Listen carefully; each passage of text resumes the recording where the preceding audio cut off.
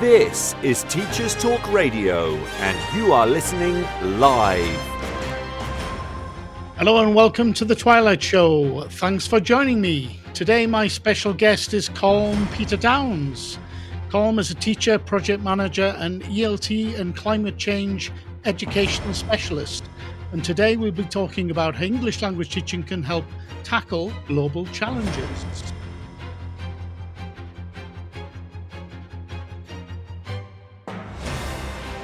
This is Teachers Talk Radio, and you are listening live.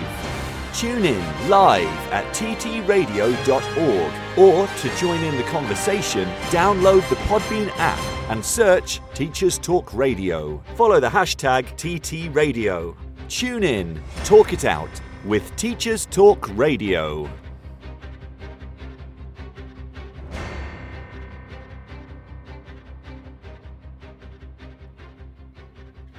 Welcome to the Twilight Show, everyone. I'm Graham Stanley, speaking to you live from Mexico City. As I mentioned earlier on today's show, I'll be talking to Colm Peter Downes about how English language teaching, ELT, can help tackle global challenges such as inequality, climate change, war, and conflict. Colm has been involved in education, specifically language education and professional skills training, for over 25 years, working across Europe, the Middle East and East Asia. He's the author of the Cambridge English for Job Hunting for Cambridge University Press and English for United Nations Peacekeepers for the British Council. Between 2019 and 2022, Colm served as the Director English Education and Society for the British Council Indonesia and was the British Council Global Technical Lead for Climate Action in Language Education. In this role, Colm developed a wide range of interconnected, innovative set of global innovations designed to train teachers how to integrate the climate crisis in English language teaching. Colm also has extensive experience in EAP, English for academic purposes, ESP, English for specific purposes. He has 10 years experience delivering leadership, diplomacy and negotiation skills training for the Turkish Ministry of Foreign Affairs. Colm is based in Jakarta, Indonesia, and is currently working on a range of projects as a freelance consultant. His current research interests include the impact of computer-assisted language testing, CALT, on English language teaching, learning, and teacher education. He is passionate about the role of language skills and cultural relations in international diplomacy, as well as equipping future leaders with the skills network and opportunities they need to drive transformative social, economic change and develop solutions to global challenges. I'll be talking to Colm about his work and more after the Teachers Talk Radio news. This show is brought to you in partnership with John Catt Educational, publishing professional development books and resources to support great teaching and learning in schools around the world. Have you checked out their latest releases? Use the code JCTTR2324 for 20% off your order. Don't miss out. Visit johncattbookshop.com to explore their full range of titles and advance your own professional development today. Happy reading. Introducing Eton X from Eton College, a diverse range of quality online courses enabling young people to aspire and excel. Designed for self-study, these web-based courses empower your students with essential leadership, communication, and academic skills for success at school and beyond. Our Study Skills course sharpens their learning abilities, while the AI Fundamentals course equips them with vital digital know-how in a fast-changing world. Other popular courses include verbal communication, critical thinking, writing skills, resilience, creative problem solving, and many more. Offer the Eton X curriculum in your school for free. Visit etonx.com to find out more. This is Teachers Talk Radio, and this is Teachers Talk Radio News.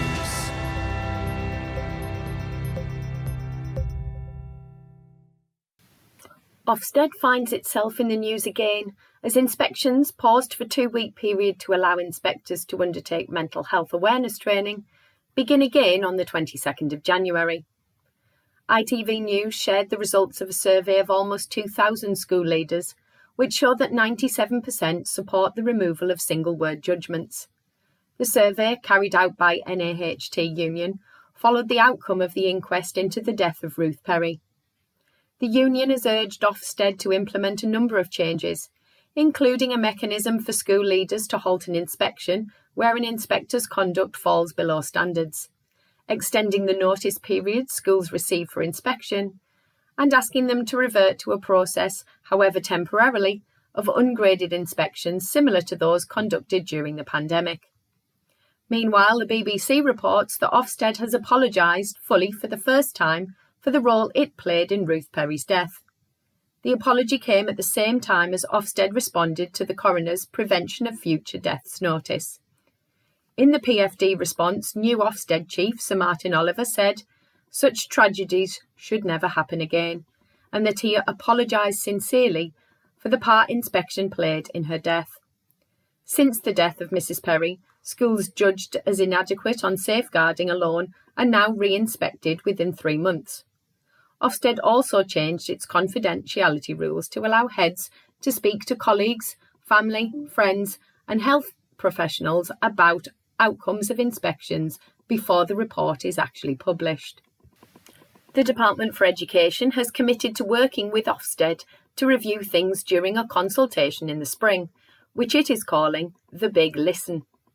Education unions praised Ofsted's positive steps, but said they were only the beginning. The weather has been front and centre of the news this week, with schools across parts of Wales and Scotland being forced to close due to snow. Icy conditions and weather warnings made for tricky travel and forced school closures in areas badly affected. For those concerned that the post-pandemic impact of remote learning would mean the end of snow days, pictures on social media and local news proved that this was not always the case.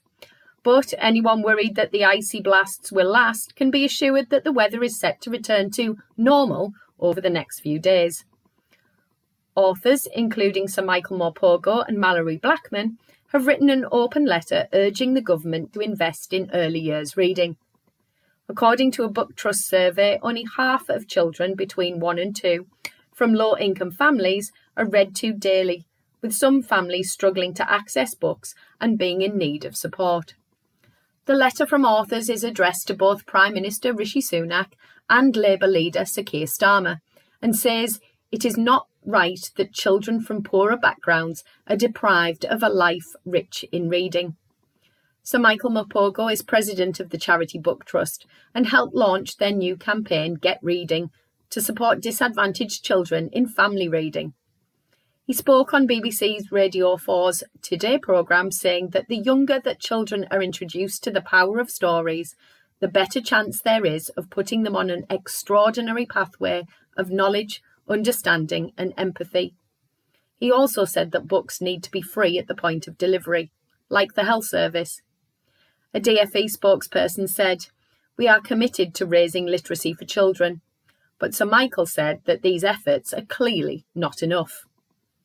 Finally, The Guardian features an article which looks at research in America that appears to show that children learn better on paper than on screens.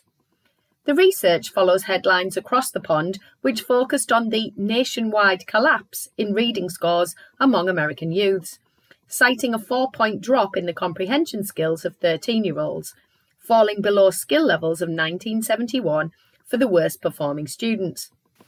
Politicians appear to be assigning blame to the pandemic and the subsequent lockdowns, with remote learning being labelled as bad for students by the Biden administration. Others blame teachers who they say lobbied for lockdowns. However, the article itself focuses on a new study by neuroscientists at Columbia University's Teachers College, which appears to show there is a clear advantage to reading a text on paper rather than on a screen, because it leads to what they describe as deeper reading. A sample of 59 children aged 10 to 12 were asked to complete a series of tasks, which led researchers to conclude that we should not yet throw away printed books and shouldn't rely on the digital revolution just yet. Further details can be read on the Guardian website. This has been your Teachers Talk Radio News with Joe Fox. Hello and welcome back, everyone, and a welcome in particular to my special guest, Colm Downes. Thank you so much for joining me, Colm. I know it's quite late for you at the moment. What have you been up to today? Hello, Graham. Thank you very much for inviting me onto your show. Yes, I am in Jakarta. It's just gone midnight here in Indonesia, but it's all right. I'm a bit of a night owl. My son is asleep now, so it's nice and quiet. We've had a very nice day in Indonesia. Fortunately, Jakarta's usually a very polluted city, but today we had a rare day of blue skies, no pollution, and so everybody was out enjoying the weather, including myself. So yeah, very nice, relaxing day. That's great. Well, thank you in particular for staying up so late to talk. I'm definitely not a night owl. I'm an early bird, so it would be difficult for me to be at all comprehensible at that time of night. I think you're in Mexico, if I'm all right. Is it about 11 a.m. where you are? That's right, just after 11 a.m. So I've got my day ahead of me. So, Colm, listen, I usually start by talking to my guests about how they became teachers, and I'd love to hear more about what it was that attracted you to education. Thank you very much. Well, I started when I was 18. I'll try to keep this story relatively brief. I think it's quite an interesting one, really. This is back in 1998. Okay, you get an idea of how old I am. But the government in the UK had just brought in tuition fees to go to university, so it stopped being free. And I was inspired by an older sort of boy in my school who took a gap year. So I couldn't decide what I wanted to study at university, decided to go off and do a gap year. And I was with a fantastic organisation in the UK called Project Trust. And I'd gone through a selection process. And at the end of this, I put down a preference to either go and work on a game reserve in Africa or do some other voluntary work in Honduras. And the gap year organisation sort of said, no, we think that you would be much better suited to trying to do some voluntary work as an English teacher in Sri Lanka, in the Hill Estate, teaching the English to tea plantation workers and their children. And I was quite surprised by this recommendation, and I wasn't at all sure about it, and I didn't know where Sri Lanka was. But off I went, and it, retrospectively, well, it was. I can easily say now it was one of the sort of best years of my life. And it's kind of, I didn't go in thinking I was going to go and teach English overseas, but I ended up teaching English overseas. And that's 25 years ago now, 26 almost. Now it's 2024. And I'm still in this fantastic area of English language teaching, and I've done different bits of work in different parts of it. Wow, that sounds fantastic. That's a really interesting story. So what was the experience like in Sri Lanka teaching English to the tea workers? Well, one thing, it was an interesting time in sort of to talk about technology as well, in that I had an email address, or I think I created one. I've still got it, colmdownes@hotmail.com, and that was for that year overseas.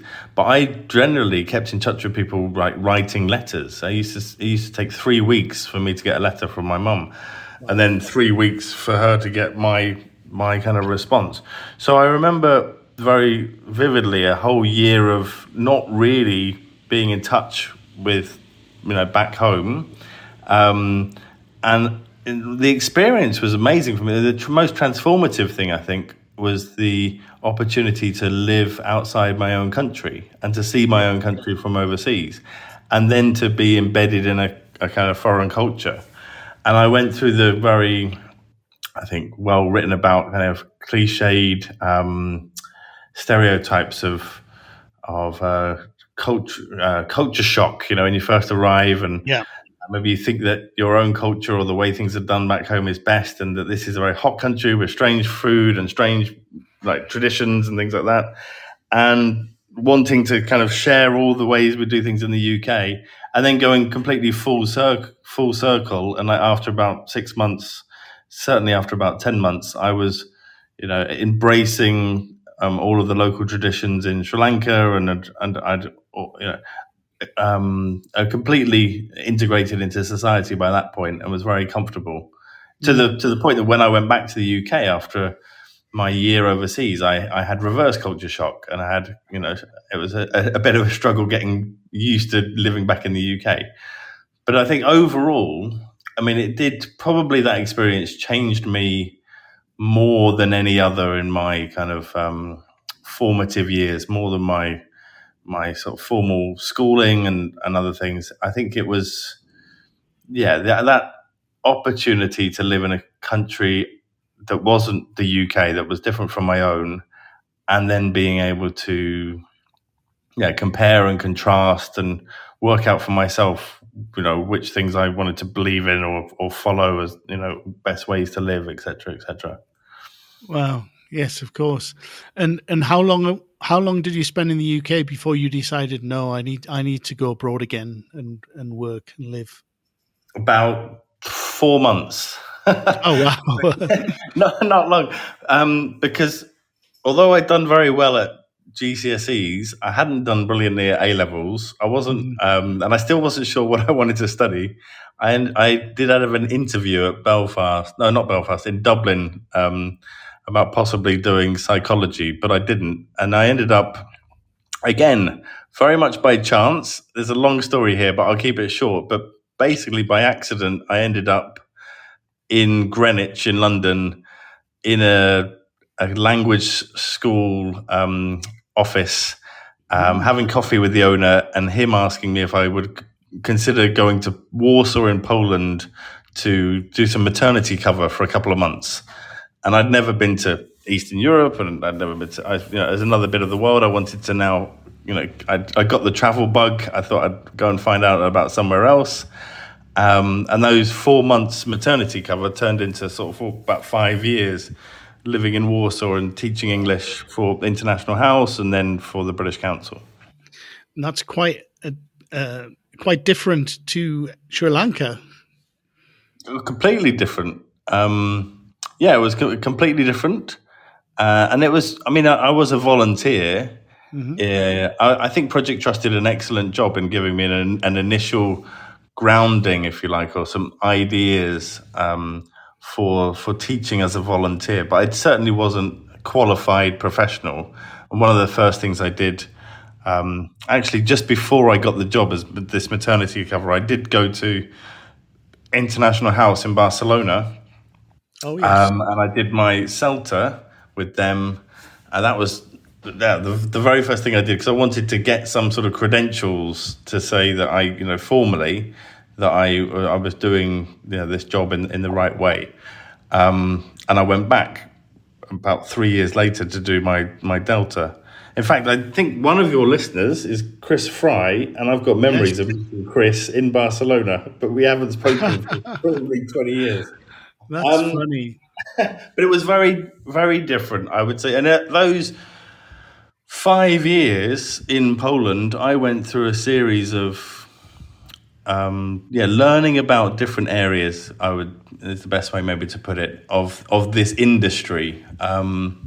Getting to know things like business English, legal English, IELTS examining, a bit more about what I might be interested in, and maybe how to do the basic job of teaching well. Yeah. Right. Of course. Yeah. And so what year were you in Barcelona at IH? Just out of... I did my CELTA in the year 2000 in January. Mm-hmm.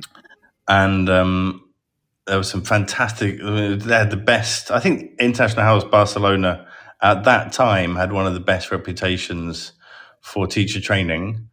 It still has a fantastically strong, I think they might have closed in Barcelona very sadly, but yes, around the world, International House has a fantastic reputation for teacher training, teacher development. And at that time in Barcelona, there were some great trainers. I was lucky, although I only had a few sessions with him. Scott Thornbury was one of the trainers on the Delta, but there were other people. There was a guy called Neil Hamilton, Vicky Rose, Lynn, Durrant. These were yeah, my yeah. trainers when I was doing Celta and Delta. Really, they were brilliant. Fantastic. Yes, I'm asking because I also worked for the British Council the International House in Barcelona as well. So I just wondered if we might have coincided at some point. We might have done in a coffee, possibly. We might have been sitting in that coffee shop on the nice terrace. Yeah, The Delta was more next door in 2003. It was not in the main building. We were a right. few doors down. But I have great memories, and I knew people who stayed there. Actually, my Celta tutor was a very tall guy who's still in Barcelona. What's his name? You'll know him. He works for Oxford now, I think. Anyway, happy memories.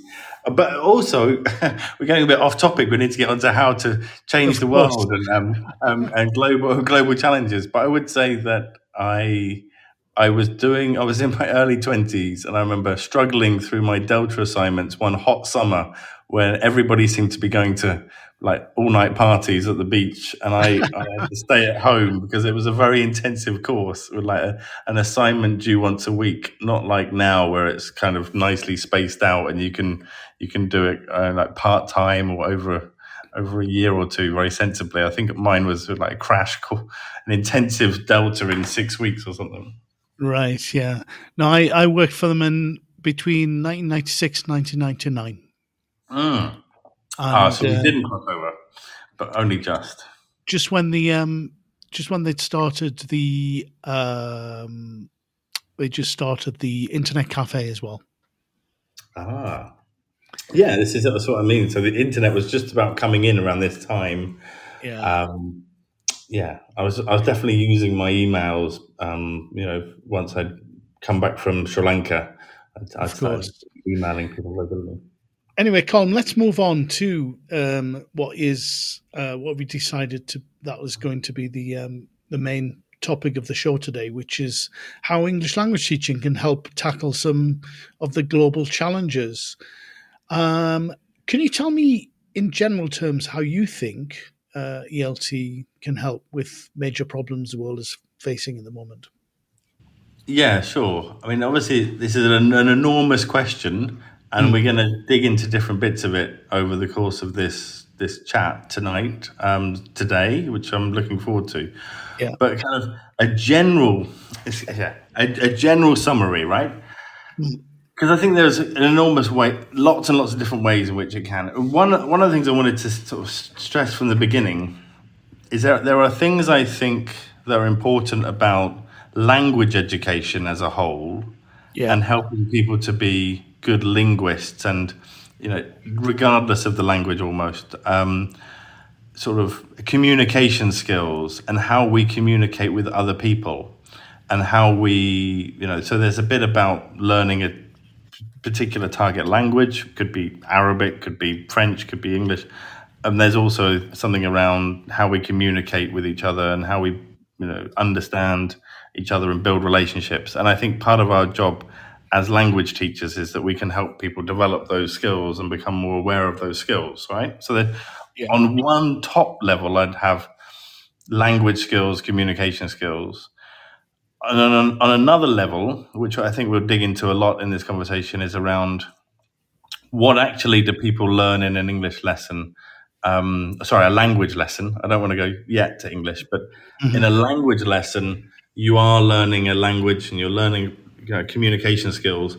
But obviously, there's the content of that lesson, whether we are specifically, consciously, doing a kind of content and language integrated lesson where we want people to learn more about a particular subject, information that's going to make them more knowledgeable, or whether it's indirect.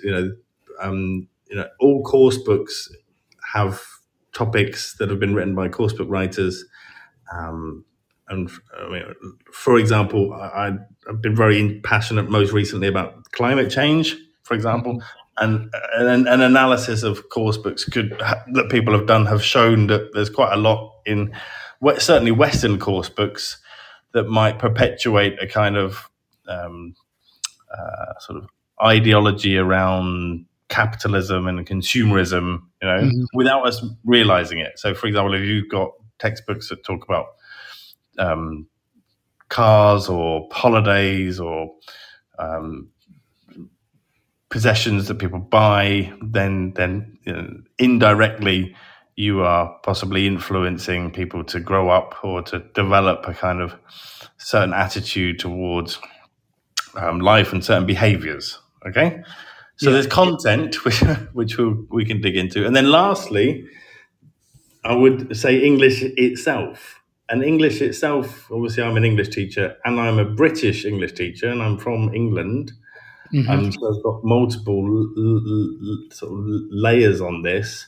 And English itself, for me, is both a cause of some inequality and a problem in the world, in that it's those that speak it have access to more opportunities than those that don't, and those that get better English language teaching, are going to get better at English, and then again, they're going to access those opportunities. But it's also a kind of potentially a great leveler, in that it's one language. It enables people to communicate. People who can all speak it maybe can all apply for the same jobs and have equal opportunities and can compete equally. So it can kind of reduce inequality as well. And I'm sort of, we can sort of go and talk about that in a lot more detail as well, if you like. I have, I'll stop there because there's a lot packed in, maybe to explore or to further, dig into. Yeah, there are so many areas in what you've just mentioned. We could, we're not going to be able to cover all of them, and certainly not in much detail, but they're fascinating. And I think, for example, this idea of course books and the content of course books is really interesting. I don't know if you've heard of a project called Raise Up, which aims to produce alternative course books that are more diverse and inclusive for English language teaching, which I think is fascinating. And the proceeds of those books go to different charities, for example, to help people. That kind of thing is fascinating. Seeing more and more of this, I think. I don't know what your feelings are about what you just said. Maybe we could speak a little bit more about this idea of what course books that you have looked at tend to kind of promote, that the capitalist, the Western. Let's talk about course books. I mean, first things, my understanding is that although I often didn't use course books because I like to be free of them and use as much authentic material as possible. I know in the most teachers in the world, most English teachers or most language teachers often don't have that freedom. I say there is a freedom around content to some degree, but one of the points is that we know that most teachers, in certainly like the public education systems, nearly all of them have to follow the course book and have to, for their schools and for their ministries, they've got that curriculum and they've got that mandate to deliver the course book. So they teach what's in the course book. Now, what's in the course book? I do know that series, Raise Up. I think it's fantastic, and I know that they tried to show that you can have. I think each book or in the series, it has, for example, different genders. It has people with disabilities. It has all sorts of different sort of people with different sort of minority or underrepresented people in that, and it was almost like a showcase of what could be done. But they may be trying to make the point that a lot of the big publishers, although I've got a lot of praise for the big publishers, certainly recently, I think they're trying their best to move in, to embrace inclusion, to embrace climate issues, to embrace other things.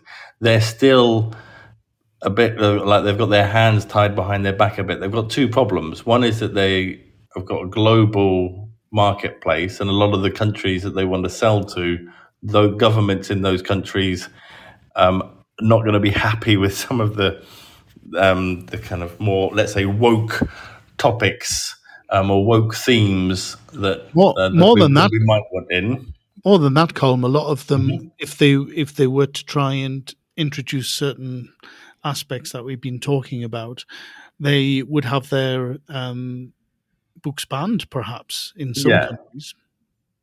So they play it very safely. I mean, I even remember I had a rock climber, and I wrote one book for Cambridge a long time ago.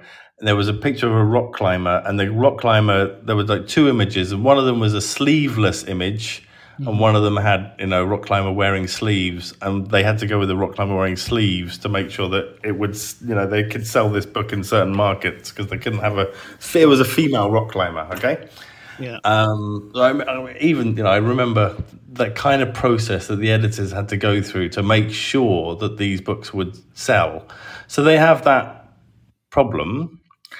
Although I know that they are trying. Also, for example, we can come back to climate change quite a lot throughout this conversation. Yeah. Lots of people are trying to put things around like biodiversity, let's say, into course books, which is fantastic. But none of them are putting things like the fossil fuel industry, the root causes of the main cause of CO2 in the atmosphere, all these coal mines that have basically got to be closed down. You won't see that in course books because, and it needs to be in course books. These are the kind of things that we want, people need to learn about. But the other point, Graham, I wanted to make on the course book side, I want to finish with 2 points. One is around actually, although we are talking about global problems and the needs to raise global problems to tackle them, and these big publishers do that they try to do that in a kind of global way, people aren't usually very interested in global problems at a global scale. And they don't take action at a global scale. They take action at a local level within their community. That's when people actually get passionate about making a difference. And so we need teachers to be trained in how to localize either their, this international course book, or you need national or even more than that, localized curriculums and course books. Yeah. That's at the heart of actually a lot of, if you want to talk about trying to inspire people to make change, it's the localization and the personalization of content. Yeah. And some of that is happening with the publishers as well. Publishers are producing a lot more sort of national course books or regional course books, or even, I'm not sure about local course books. Maybe it's happening in the bigger countries. Yeah, it's in that I've seen, I don't know everything globally. I've seen sometimes there's lots of different approaches that are made. Sometimes ministries try to write their own, and I think that's very admirable. I don't think that they invest enough money in it, usually, and then the quality is not as good as they hope. And obviously these days, course book is much more than just a book. It's got all the bells and whistles with the interactive version and the website you need and the video content sometimes. So the big publishers have got much more sophisticated content. But I know that there are medium-sized publishers that are very good, like Garnet and others that have been commissioned by countries to write course books specifically for that country and do a good job. I think Macmillan wrote a series for Palestine. I used to work in Palestine. I know Wendy Arnold was involved in that. I think it was a good job. So there's sorts of innovations going on right now here in Indonesia. It's quite interesting. This is an approach to the whole curriculum and not just the English curriculum, okay? Where the sort of very progressive, innovative young minister is trying to push through something called Curriculum Merdeka, which stands for the Emancipated Curriculum or Freedom Curriculum.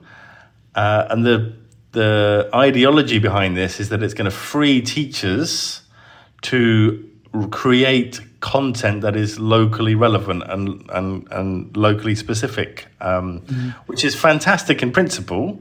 The reality, though, in Indonesia is it's had a troubled kind of inception because it's a too big a shift at the moment for teachers who've basically, they're not used to being asked to create their own locally relevant content. They're used to delivering the curriculum, top down, as they've been told to and as they've been trained to. Yeah. So I think most teachers as well don't really have a lot of time to actually do a lot of localization or a lot of materials preparation or planning other than the doing what they are given in the course book, for example. Just the amount of time that they have to spend on doing that kind of extra activity is very low, isn't it? Yeah, I think hopefully there'll be some teachers listening to this. So if I was going to give advice and be a bit more specific about what I think teachers or teacher educators or ministries even should do as a kind of like how to tackle global issues through English language teaching, right? When we're talking about the course book, it's like, well, one, I think we need to train teachers, how to do more localization and personalization. That in initial teacher education and then in-service teacher training to get them to be sort of more confident in doing that. But then two, this is maybe and I don't think that's controversial. I think people have said that for years. But two, and this is the maybe more interesting one, and again, it's not me. There's a guy, an eco-linguist called Aaron Stibbe, who I think is an amazing guy that not enough people know about his work. But he talks about us, the industry, or even teachers need to kind of look at their course books and say, is this a kind of environmentally responsible course book? Is this unit or is this lesson environmentally or socially responsible in its messaging? In its, what are we teaching here? In it, the language is one thing, but also the lesson as a whole. And if it might be a lesson which is, environmentally irresponsible, then maybe that course book needs to, change, or we need to think about that. And I think that's very interesting. Maybe it shouldn't be the teachers. I think teachers, let's empower teachers. Teachers should be trained to be able to do that themselves, but also probably that kind of job is something that needs to be done at a higher level as well. So what was the surname of that educator? It's Stibbe. So, yeah, I don't know if you pronounce it Stibbe or Stib. He's got a website. Got it. Yeah. I looked him up and I couldn't find him, which is why I was asking, because I think there may be people listening who are doing the same thing.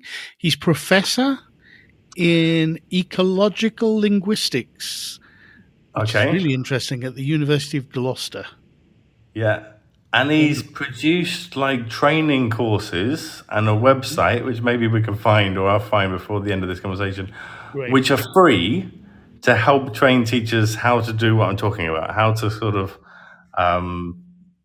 look at your own material, look at existing material, and sort of ask yourself, is this environmentally responsible? He's also done analysis of himself. Like, you can go and look at his stuff. He's analysed course books and has examples of ways in which course books maybe are not being as environmentally responsible as they should be. But yeah, he's an eco-linguist. There's a Facebook page, a Facebook group as well. Oh, wow. Wonderful. Again, I could probably find if I have a quick look. Let's have a look. But I think, just on a general, to sort of pull back and look at this from a general point of view, I think, teachers do have an awful lot of influence in, as you said, in particular language teachers, when it comes to content. There's a lot of if they're not constrained by following set course books, then the kind of things you can bring up in schools is quite large. You can bring a lot of attention to global issues, can't you, as a language teacher? Yeah, there are, again, I've listed it in different places. I'm drawing on other people's research and other people's kind of comments, I think, as we all do. But yeah, English teachers or language teachers have probably more freedom than nearly any other subject teacher around the content of their lesson. And that is, incredibly exciting in a way. I had complete freedom in a sense when I used to teach. I was in private language schools mostly, and although there was maybe a linguistic objective, maybe vocabulary aim or grammatical aim that I had to, make sure that students maybe they'd been practicing the third conditional or the past tense. What content I used in order for them to practice the third conditional was entirely up to me, right?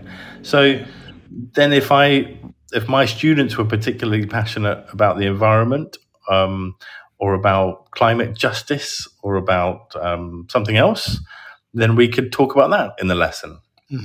And I think that's an incredible opportunity.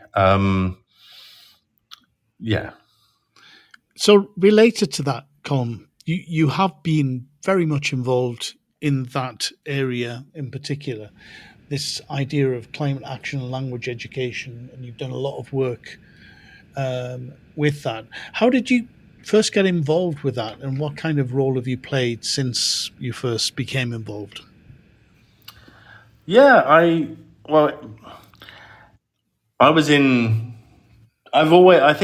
go back and I would say that, since I wrote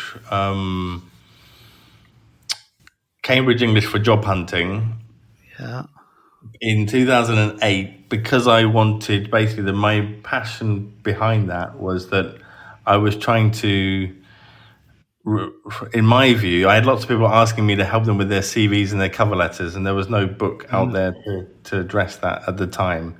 So I gave a talk at a BC conference in Milan, and I was lucky that there was somebody from Cambridge who asked me to write a book. But the reason I wanted to do it was I wanted to address an issue, which was I felt that there was very qualified non-native speakers going for jobs, unfairly not getting the jobs because there were native speakers performing better in interviews and had submitted better cover letters.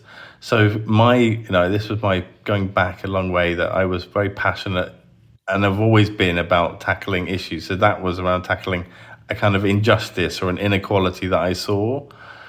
And then since then, I've always, my career has gone into different areas where I've tried to do a lot of ESP or CLIL. And English for specific purposes, or so English for tackling issues. And then in the run up to the UK's hosting of the COP annual summit, which I think was in Glasgow. It was during the pandemic, and I was fortunate that I was into my early meetings with different members of sort of the British Council's global team. And there were people like Mike Solly now in the research team, and Alison Barrett was the global lead for the British Council's kind of enormous, and she turned it into a very big kind of, it was called the Climate Connection global program across all of the British Council's kind of areas of work. Okay.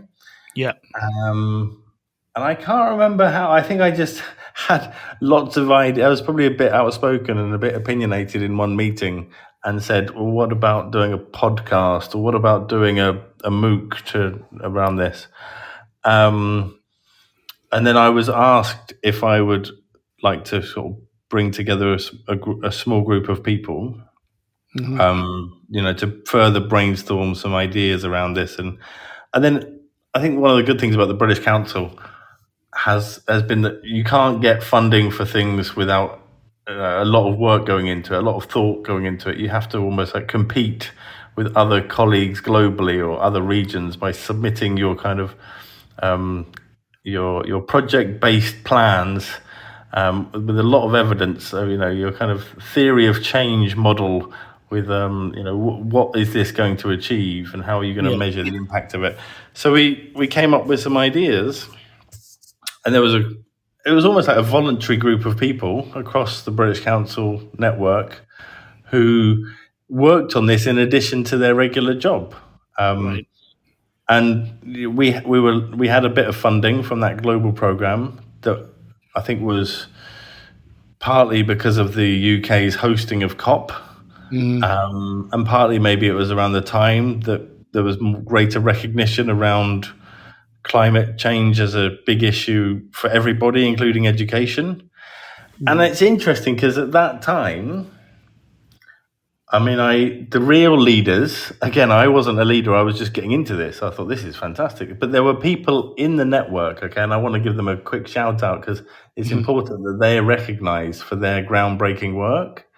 So there was a guy called Owen Llewellyn, who was a senior teacher for the British Council at that time in Tunisia. He was in Tunisia. And he was a senior teacher, just doing regular sort of important English teaching. But for 10 years, he had his own ELT sustainable website. And he'd been teaching teachers how to integrate environmental issues into English language teaching kind of before anybody else. And people around the world who cared about this had found him out.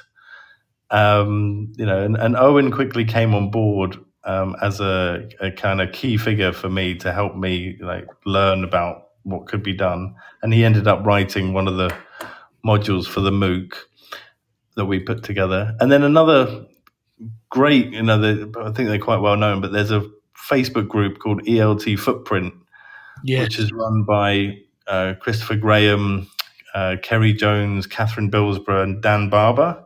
I think it was Dan Barber who during there's an ELT Innovate conference in Barcelona, and I think during one of those, Dan announced a climate crisis, a declaration of a climate crisis in the ELT industry a couple of years back. And anyway, there was a formation of this Facebook group. And again, those 4 people ended up doing a lot of work on different initiatives. Christopher Graham particularly worked very, very closely with me. And the point I wanted to get to with all of this, a bit of a ramble, is that Christopher Graham and I and another sort of researcher started looking at what was happening in the industry. And what was happening across the ELT industry in, let's say, 2020 wasn't very much, or it was nascent. It was emerging. But what's happening now, I would say in 2024, it seems to be almost becoming mainstream. Right. Sustainability as the main or the kind of a topic that runs throughout course books. So if you look at Cambridge or Oxford recently in the last couple of weeks, Cambridge just before Christmas, sustainability is becoming the big topic for ELT publishers. Yeah. It's interesting, isn't it? What the climate action in language teaching project that you were involved in, what kind of feedback did you get from teachers? Was it all positive, and what kind of things did they kind of say, if you heard any effects of how they were able to integrate it into their courses and whether their students were, reacting well, etc.? Do you have any kind of stories about that? Or? I'll tell you, Graham, and I'll be very honest and frank, because I'm a freelance consultant now, and I love the British Council, but I'm going to talk very sort of frankly about the strengths and weaknesses as I see it, maybe, and sort of as a after 20 years, somebody who's outside as well, right? The feedback, first of all, that we got was phenomenal, really good. I think our MOOC that still runs, it ran in November most recently, so it runs once a year. The first couple of runs, it was it broke records for the self-paced, self-accessed, kind of a MOOC that you sign up for, independently. It had 4,000 or 5,000 teachers on the first run, and we asked everybody to complete evaluation forms, and it was fantastic. Like the positive feedback and individual stories of teachers saying that they were passionate about the environment, wanted to learn how to do this, but were not sure how to go about it. They loved it. But one of the things I want to say about this is one of the challenges, as I see, with teacher professional development done by the British Council, done by Cambridge, done by almost anybody, is that it's often the most passionate teachers, the best teachers, the strongest teachers that take advantage of those opportunities. Yeah. And of course we want to provide them, and that will trickle down, and they will pass it on to their schools, and they're maybe the change makers in their communities. But it's still a very small number of people, or a small number of teachers in nearly every country, certainly globally. Yeah. And so I was tremendously excited during the pandemic about this. I can suddenly, the digital innovations, we can reach tens of thousands of teachers, hundreds of thousands of teachers across the country. But maybe experience or personal experiences in Indonesia and others I'm challenged now all the time about how do we reach everybody, It's only really when ministries get involved, in my experience, and tell teachers that they have to do something, that you can reach like significant numbers of teachers or embed things, mandate it into the curriculums or into systems. But going back, I think teachers are on the area of climate change, basically, that the general feeling is that teachers they agree that they can play an important role, but they still are not entirely sure how to do that, and maybe themselves lack confidence around the big issues around climate change. So an enormous amount of work still needs to be done in teacher training and in maybe ministry policies around the content and training teachers, so that teachers get to a point where they feel confident to do that. It's interesting what you were saying about this idea of it only really being taken up by the passionate teachers or teacher educators, and that the majority aren't really responding in ways that you'd hope. But I think that's across the board, isn't it? I think it's always difficult that you can provide all of these opportunities for teacher education, teacher development to everybody, but it's often only a small percentage of really passionate educators that take advantage of them. And I don't think there's much you can do about that, because in a lot, it goes back to what I said before, is like there's so many teachers whose days are so full and they're so busy with the idea of trying to work to survive, etc. In a lot of places, they do so many different jobs, a lot of them, that they don't really have any extra time or energy to be able to do the additional stuff. So I think one of the things that is really good about some of the stuff that you were involved in producing is that making it easy for teachers, having set lesson plans, materials available that they can just pick up that are freely accessible, that they can able to do, makes it a lot easier for teachers to be able to take advantage of it. So I think that's one of the real pluses for it. But I sympathize with a lot of teachers that they're not able to kind of have the time to look at these things and incorporate them. Although I do think kind of maybe the pressure of students these days, younger people do seem to be a lot more aware of the challenges and the increasing need to focus on issues such as the environment and to do something about it than perhaps their teachers maybe are. I don't know what you think about that. I'll just pick up on two things you said there. One, I completely agree with you on like teachers being under enormous pressure. I mean, the workload that teachers have is phenomenal in most countries. For the amount of classes and students, homework and assignments. I mean, I taught for years. I know, and I didn't have I don't think as full a load as I know most public school teachers do. So I think it's and to expect or to ask teachers to do professional development on top of that, there needs to be a very big incentive, and there needs to be time. Ideally, ministries of education. In Indonesia had lots of conversations here about trying to encourage them to free teachers up once a week or once a fortnight to give them some time in their week for professional development, because it's a big issue. And then making it easy as possible, as accessible as possible. I think although I was saying that these webinars and digital things are still only attended by the most passionate teachers, I should also say that I'm overjoyed by the enormous potential of technology and things being online, right? So that I now have teachers in Papua or in islands in Indonesia that never would have had professional development because they were just too far away, and we only used to do things face to face in like the big cities in Java and Jakarta, and we might have had 200 teachers in Bali in like one session for 1 week. But now you can have like thousands across the whole country for free. That is incredible.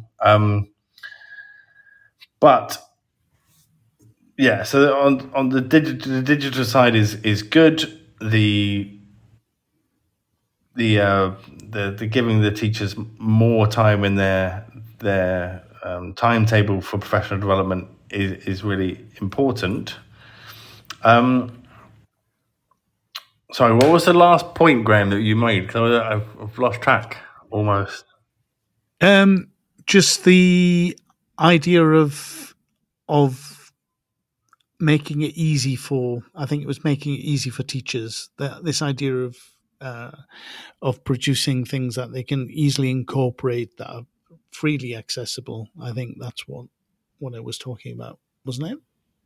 There was something else you said that I was going to pick up on. I think it was more to do with the climate thing, but oh, sorry. I know what it was. I know younger what it was. people putting pressure on their I know. teachers. It was about how hard maybe it is, and and you was talking about the students being more knowledgeable, and more aware. Yeah. So one of the things that again I believe in, I think as a principle of like good teaching and approaches, when I do my sort of teacher training, I often talk about teachers becoming more of a facilitator of learning, and learner-centered, and trying to empower their students to like do more and give their students a chance to take over the topic for the day, or to give presentations, and the teacher maybe not to be at the front of the classroom but to be at the back of the classroom and just give some language feedback and say, hey, I'm not the subject matter expert, I'm the English or the language expert. But that approach, when teachers are confident with that approach, I also feel that takes the pressure off them. I think that this teacher-centered teaching must be phenomenally exhausting. Basically, if you're talking a lot and you're at the center of the class, I can understand how it's easier to control large groups, which is often why it's done, but it's also tiring. So maybe sort of learner-centered teaching, getting teachers to empower their students, is a way of of reducing that pressure a bit, hopefully. Definitely. What about other areas apart from climate change? There are so many different aspects of or global challenges at the moment that you could introduce into English language teaching. Some of them may well be more appropriate depending on the place and the context and the learners than others. But do you think there are any sort of, in general terms, are the areas that you think really need a focus on and that can be integrated into language teaching? Yeah, I think nearly any issue, you can have a language education lens. Like people who are passionate about climate change can sort of say, well, we could have an environmental lens on everything, and we should do that. But if you took, I'll just raise two. One, again, I wasn't so strongly involved in this area, but I was kind of involved a little bit. There is, and there continues to be some, again, fantastic work by the British Council around this area of what's called language for resilience. And the important work there, they've got, they did some research into this initially to demonstrate that it actually is a thing. The important role that languages play in, for example, the need for, let's say, refugees to develop language skills to help them to integrate successfully into new places in the world, maybe to get the sort of support services that they need, or get into school or get into university, but also emotionally and in lots of different ways. And if people are more interested in that, there's very good research publications and projects mainly happening in the Middle East and North Africa, where there's a lot of refugees. But now, obviously, Ukraine, I know that there's a lot of Ukrainians that have had to leave. Yeah. So this is an incredibly important area. An area that I was more involved in my first kind of work, my first job for the British Council in Indonesia, I was what is called the Peacekeeping English Project Manager. Oh, yes. And if people have been in the British Council long enough, they'll know that there used to be a global, what was called Peacekeeping English program. Yeah. With it was actually joint funded between different departments of the UK government. Anyway, there used to be a lot of different peacekeeping. There was a Peacekeeping English project officer in Poland once upon a time. He's still a good friend of mine. Anyway, what I did in that role, although I was helping, doing a lot of teacher training for military and police language schools across Indonesia, my main role was actually to try to support the English language skills of Indonesian peacekeepers, whether they were military peacekeepers or police peacekeepers. And in this area, we spent a lot of time talking about what's called interoperability. Okay, so when you go on a peacekeeping mission in, let's say, Lebanon, you've got peacekeepers from all different countries. So all those peacekeepers basically need very strong English language skills, and they need ESP, they need English for peacekeeping, because a lot of their work is very formulaic.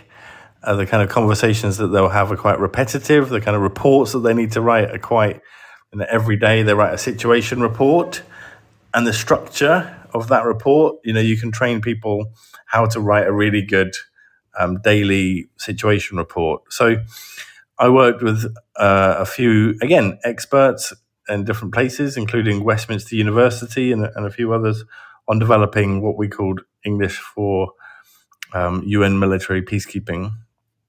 Again, sort of ESP and interoperability. But again, how, going back to what I said earlier, that it's not just English language skills, although English language skills are really important in military operations, language skills and how we communicate are very important in solving kind of war and conflict. Because if you're a soldier or a peacekeeper, you need training in how to better gain the trust and integrate with the local population. Yeah. So that might be not necessarily English language that you need, but you need to learn maybe some Arabic or whatever language of the country that you're in, and also how you behave and how you communicate. Take your sunglasses off, and all sorts of listening rather than speaking so much. So there's a lot in it, and it's I think it's just a fascinating area, and I think that these kind of language skills and communication skills have a very big role to play in all sorts of areas, especially kind of areas like war and conflict. Yeah. Now, I remember many years ago, back when I was quite involved and very interested in games for language learning and teaching, going to a conference where I sat next to and chatted to one of the representatives from a 3D series games developer that had produced a game called Tactical Iraqi, which was back. I think it won a Best Series Games award back in, I'm talking about 2007, etc. The idea is that this had been produced to help the US military actually become more culturally aware and to be able to speak some language of the language of Iraq, to be able to diffuse situations. So similar to what you were saying, but it was a sort of simulated 3D game to be able to help soldiers deal with kind of real life social communications, the protocols with culture, etc., and to become more cultural awareness. So I think there's so much of that going on, and the need for that is so important, isn't it? No, definitely. I remember they call it winning the hearts and minds, and they weren't very good at winning the hearts and minds, partly because of obviously military action. That's the main thing, but then I think communication skills, it played a major role in it too. Going back to peacekeeping, the majority of most people don't know this, but the majority of the world's peacekeepers are from developing countries. They're not from the developed. The developed world often pays for peacekeeping, but it's developing countries that are, sending their troops, their soldiers, and there isn't actually a language skills test for military peacekeepers for political reasons at the moment. Right. And so often the language skills of military peacekeepers is very low. Yeah.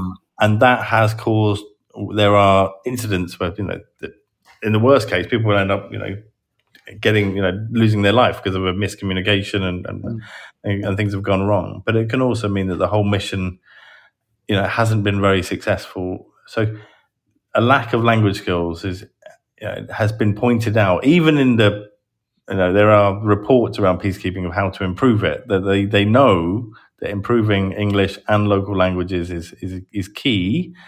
They haven't brought in tests. In some areas, interestingly enough, people can look this up, but for individual police officers, that's the actual title, an individual police officer, there is a specific UN English test, and it is phenomenally difficult because I've been helping the police in Indonesia train people to pass this test. And I think the failure rate is about 80%. It's a very specific police English UN test. It's called UNSAT, SAAT, UN, English test. So there's minimum English language requirements and other kind of communication skills, I think, are necessary and will play a key role in the future. Definitely, it kind of makes sense that should be given more importance, as you say. So, Colm, when we were discussing topics for the show, you also mentioned that you're interested in the potential of the transformative impact of artificial intelligence and language assessment. And AI is such a hot topic at the moment. And AI and assessment is something that has come up a couple of times on the show already. So I think I'd love to talk to you a little bit about that before we finish. No, absolutely. I think if there was a thread running through kind of my work and maybe this kind of conversation, it's all about tackling inequality. I think inequality is the kind of root to actually a lot of the global problems as well. And there's inequality in climate change and who it impacts. There's inequality in all sorts of areas. And I think that language skills can help tackle inequality. And I think that technology and AI can massively tackle inequality too. Obviously, what people will say, and I want to highlight the kind of counter argument to begin with, is that they'll say, and they're right, that you need to have an internet connection, you need to have a digital device, and that not everybody does, and until everybody does, then obviously these kind of AI or technological solutions could make things worse. And yeah, that's absolutely true. But I tell you, like for example, in Indonesia, I'll talk about the devices and things to begin with. I think that's interesting and important. And Indonesia is fascinating, right? It's got massive inequality in the country. I live in a city full of millionaires, but also full of very, very, millions of poor people who live side by side. The majority of the country is very poor, but there's a lot of wealth and a lot of people. Now, only about 5% of the population have regular access to a computer, right? So not many people have a computer or a laptop, right? Yeah. But 85% of the country now have regular access to a mobile phone, a smartphone, which is an enormous amount of people. And I would also want to add that the way people in Indonesia and Asia, I think in general, are able to use a mobile phone and a variety of kind of quite advanced and innovative ways. The majority of Indonesians have a smartphone and they can use it in very innovative ways. And then, so going on to sort of, I'm fantastically excited about specifically kind of smartphones and what you can do, but also just generally AI-powered language assessment is one of the things that it is doing is it basically is making sort of assessment much more accessible, okay, to everybody. Now, there are legitimate questions, and a lot of people are asking these questions at the moment, is about how good are these tests and are they good enough, right?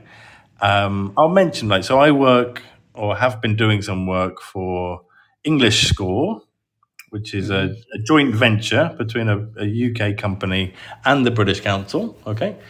It's very innovative. It's all on a mobile phone.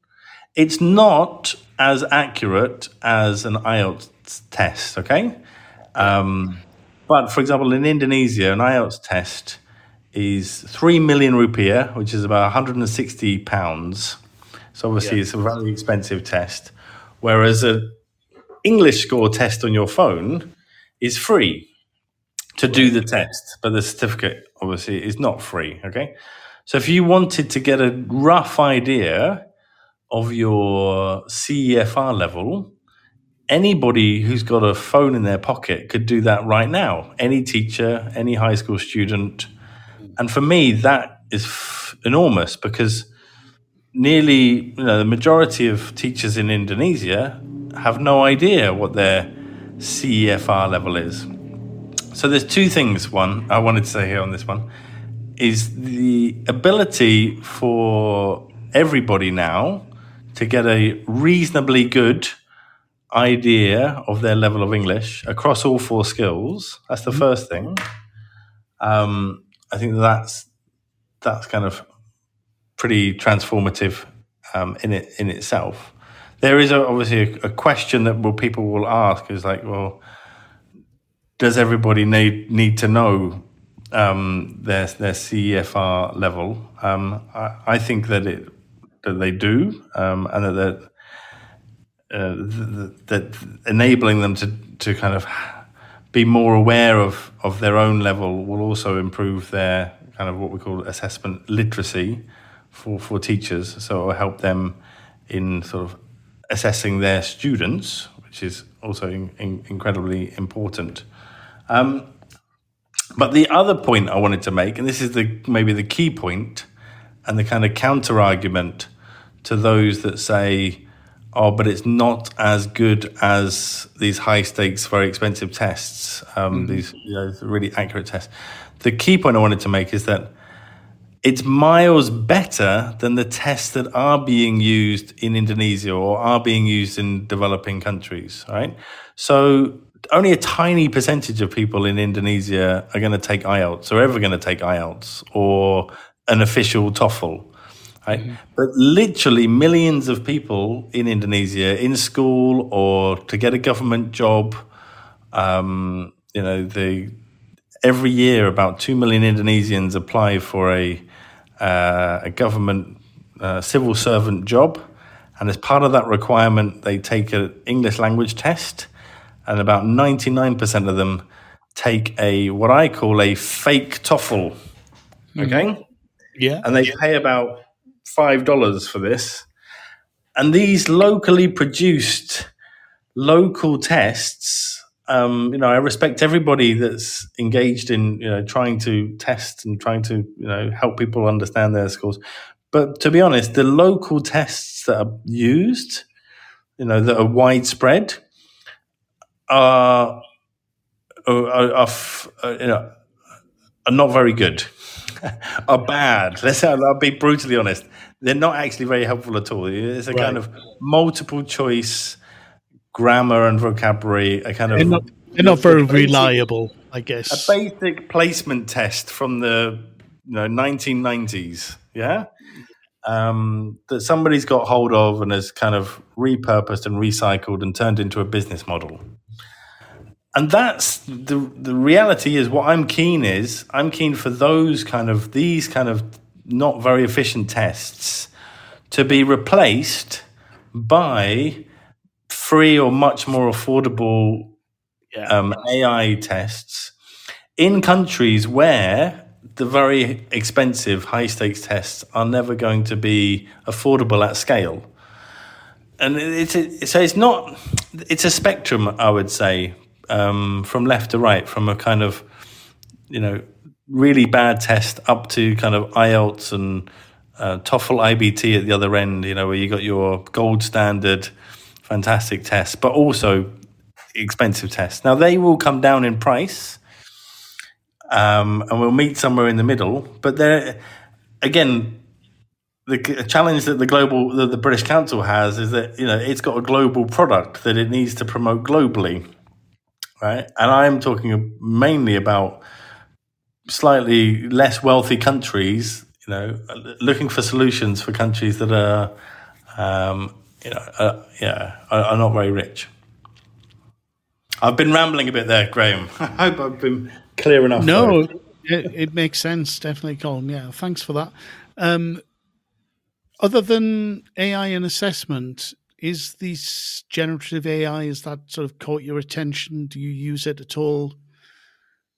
Yeah, on the last thing with generative or the AI and assessment, I think basically, I don't know where it's going in the future, but probably it's so powerful. Anybody who uses a computer regularly, it will probably there probably already are, or there will be soon, kind of widgets or things that you will be able to plug in so that it will be able to give you a constant kind of monitor of your level of English, based on all of your interactions on a daily basis. So just like your smart watch will tell you your heart rate, you'll probably have tools that will basically say, today you're a B1 in speaking because we've been listening to all of your conversations, that type of thing. I pay. I will tell you, I'm paying for ChatGPT 4, and I've been using ChatGPT 4. I'm writing a report at the moment with a group of experts, but I am using ChatGPT 4 to help do some editing and give me some suggestions. And it is speeding up, I think, the process, and it is actually making some improvements. But so my view is, and I think others have talked about this, is I'm trying to make it my slave, and I'm using it as a tool to help me. But I am also a bit blown away by it and a bit scared by it when I ask it to do creative things like tell me a story, and it can do it in 5 seconds. Yes, no, it's fascinating. The more I use it, the more I'm blown away by it as well. And I still I haven't even ventured into the paid version yet. I'm kind of holding off. But the people I talk to who have tried it out, or like yourself, are persuading me that this is something I should really invest in. So I think I'll probably end up doing it. Yeah, I thought, because I was working on some big bits of work, and I wanted to have a as good a response as possible. I didn't know how long I would keep my subscription for, but I thought it was worth it as an investment for this bit of work. And I guess now I'm using the kind of ChatGPT 4. It's some people, the guy who Sam Altman, isn't it? The guy who's the CEO. Yes. He got fired for 24 hours or then came back. And I don't know how true it is, but the rumor I heard was that they'd come up with a version that was about 10 or 100 times more powerful than the current one. And there were people in the company that said that this was a bit too powerful and that we shouldn't be, pursuing this. So that was the reason for removing Sam Altman. But then obviously the shareholders and everybody else, there was a big backlash. And so he came back. But I don't know, there's other rumors about he's got... Yeah, I think we have to be wary about all of the rumors. There's so much attention and so many, I think so many news outlets that are desperate to try and have scoops and create stories around it that I think, I'm not sure. But it's an interesting thing. And it behind that is the kind of fear, isn't it, that people have with this, is that they are, fearful that their jobs may be replaced by AI, or that this is something that is going to be out of control and have serious damaging effects on the world. Yeah, definitely. And I used to spend hours creating lesson plans, and now, you can see people like, I follow people like Joe Dale and others, Nick Peachy and others, and I've seen they give fantastic kind of webinars where they will demonstrate for teachers how you can use these tools to instantly kind of create much better lessons than you could that would take you hours and do it very quickly. So I can see how teachers could both be excited by that, but also a bit worried. And I can also see how, if you're not a very fluent teacher, or not very confident in English, we're quickly maybe moving. A lot of focus, Graham, I think, is given to ELT, like in public schools, and work with ministries of education. But an area that I see in Asia and in Indonesia that is growing massively, that not enough people, I think, talk about, is what's happening in the private sector. Right. And there is enormous growth here in Indonesia in the private sector for kind of what it has been during the pandemic was kind of more online tuition. Okay, the kind of things that exploded in China, right? The kind of richer parents who want give their kids a competitive advantage would pay for private lessons that used to be face-to-face. Now these are private lessons online. And that is exploding. But the next thing is going to be your kind of private AI tutor, right? Because it will be cheaper and it'll always be there. And we don't really know what impact that's going to have, I think. Yes. No, I'm fascinated by all that. I think there are a number of startups I've noticed. I noticed one that was a US startup that but they're based in Mexico, that are pursuing these kinds of business opportunities. I think there's like an AI language tutor, but also even just with ChatGPT, and its ability for the, even the non-paid version that I have has the ability to listen to you and speak to you. So you can use it as a conversation partner in a foreign language. And you can actually ask it about grammar and vocabulary and to get translation. So you can actually do that at the moment with the tools. It's just, it'll be packaged into AI tutor kind of programs with in more sort of structured way. I think it's happening as well, isn't it? No, definitely. I remember I with a couple of there was a ELT jam, and I think it was your two or they're called something else. I think Learn Jam now. I think Learn Jam, but we did webinars about how smart speakers could be used. Like talk to Amazon Alexa, because it will never get tired in order to improve your spoken English. And I thought this is going to change the world, and it didn't. Again, so. But there is the potential there. And like you said, you could submit your practice IELTS essay to ChatGPT and ask it to use the IELTS writing rubric, criteria, assess your answer, give you feedback, tell you how to improve your draft, etc., etc. It can do incredible things, like you said. So it's exciting, and I think that there's both, like I said again, and I don't know what the answer is, but we're good, like bringing this conversation, almost wrapping it all up, is like it's going to cause greater inequality, but it also has the potential to reduce inequality. It's a weird kind of paradox I find, I would say, about kind of technology. I think we're in a pivotal moment, aren't we, Colm? I think where we can decide now which of those is given the emphasis, whether it's used to create more inequality or whether it's used to actually solve some of the inequality that we have in the world is in our hands. And it may well be in the hands of every one of us in the decisions we make of what to use and what not to use and what to do, but it also is definitely in the hands of governments and decision makers as well. And it's become apparent that I think a lot of what we decide upon now is going to have a long-lasting effect, maybe, in the way that the world changes. No, definitely. I want to just on the sort of technology side. I don't know what it's like in South America, where you are, or in Mexico? North America. Mexico's in North America, strangely enough. Hold off of that. You're not in South America. I did a webinar recently, and I got told to call it LATAM.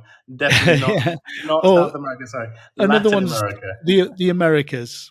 The Americas is a good one. But one of an exciting thing in Indonesia, we've got a new teachers association called ITEL, which is Indonesia Technology Enhanced Language Learning. And it's run really by young academics who are passionate about language teaching and technology. They've got their conference coming up in July. And it certainly is kind of where a lot of the most exciting conversations around language teaching are. Although it's also interesting that the president of that association, this fantastic guy, Pat Gumawang-Jati, he constantly has to remind people that these tools are all just tools, and that good pedagogy is more important than the latest gimmick or the latest app. And and not to get carried away with just focused on the tool and not sound teaching practice. Oh yeah, that's the big thing, isn't it? Really, because if the focus is on the tool, then you can be dazzled by the I don't know, I can't remember the term, but it's like the shiny thing syndrome, whereas, the idea of you can be overwhelmed by the actual wonderful things that something does without actually using it for the benefit of, in our case, for language teaching or learning. Yeah. But I think what I hope it's going to do is, and this is the tool, like technology, AI, I think all of it, basically my hope is that now English is a global language. I think it has led to some, it is the cause of some inequality in the world, because basically, as I go back to what I said right at the beginning of the conversation, is that people who have English language now have great opportunities. I think actually we should wrap things up now. Yeah. As it's gone over an hour and a half. It's been fascinating talking to you. Thank you so much for agreeing to be a guest. I hope you've enjoyed it. Oh, I've loved it, Graham. And again, I wish I look forward to seeing you. I think we are both going to be at IATEFL this year in Brighton, and I look forward to conversations. I remember, I think I last tried to come to a talk of yours, and it was packed out on AI and maybe gamification a couple of years ago. So I look forward to seeing you and lots more discussions. So thanks again for inviting me, Graham. It's been a pleasure. Great, Colm. Thank you very much. Well, I hope you managed to get some sleep now that we finished talking. And, I will definitely look forward to speaking to you about this and other things at the IATEFL conference. Thanks a lot. All right. Thanks, Graham. Thanks, everybody. And bye-bye. Bye. This show is brought to you in partnership with John Catt Educational, publishing professional development books and resources to support great teaching and learning in schools around the world. Have you checked out their latest releases? Use the code JCTTR2324 for 20% off your order. Don't miss out.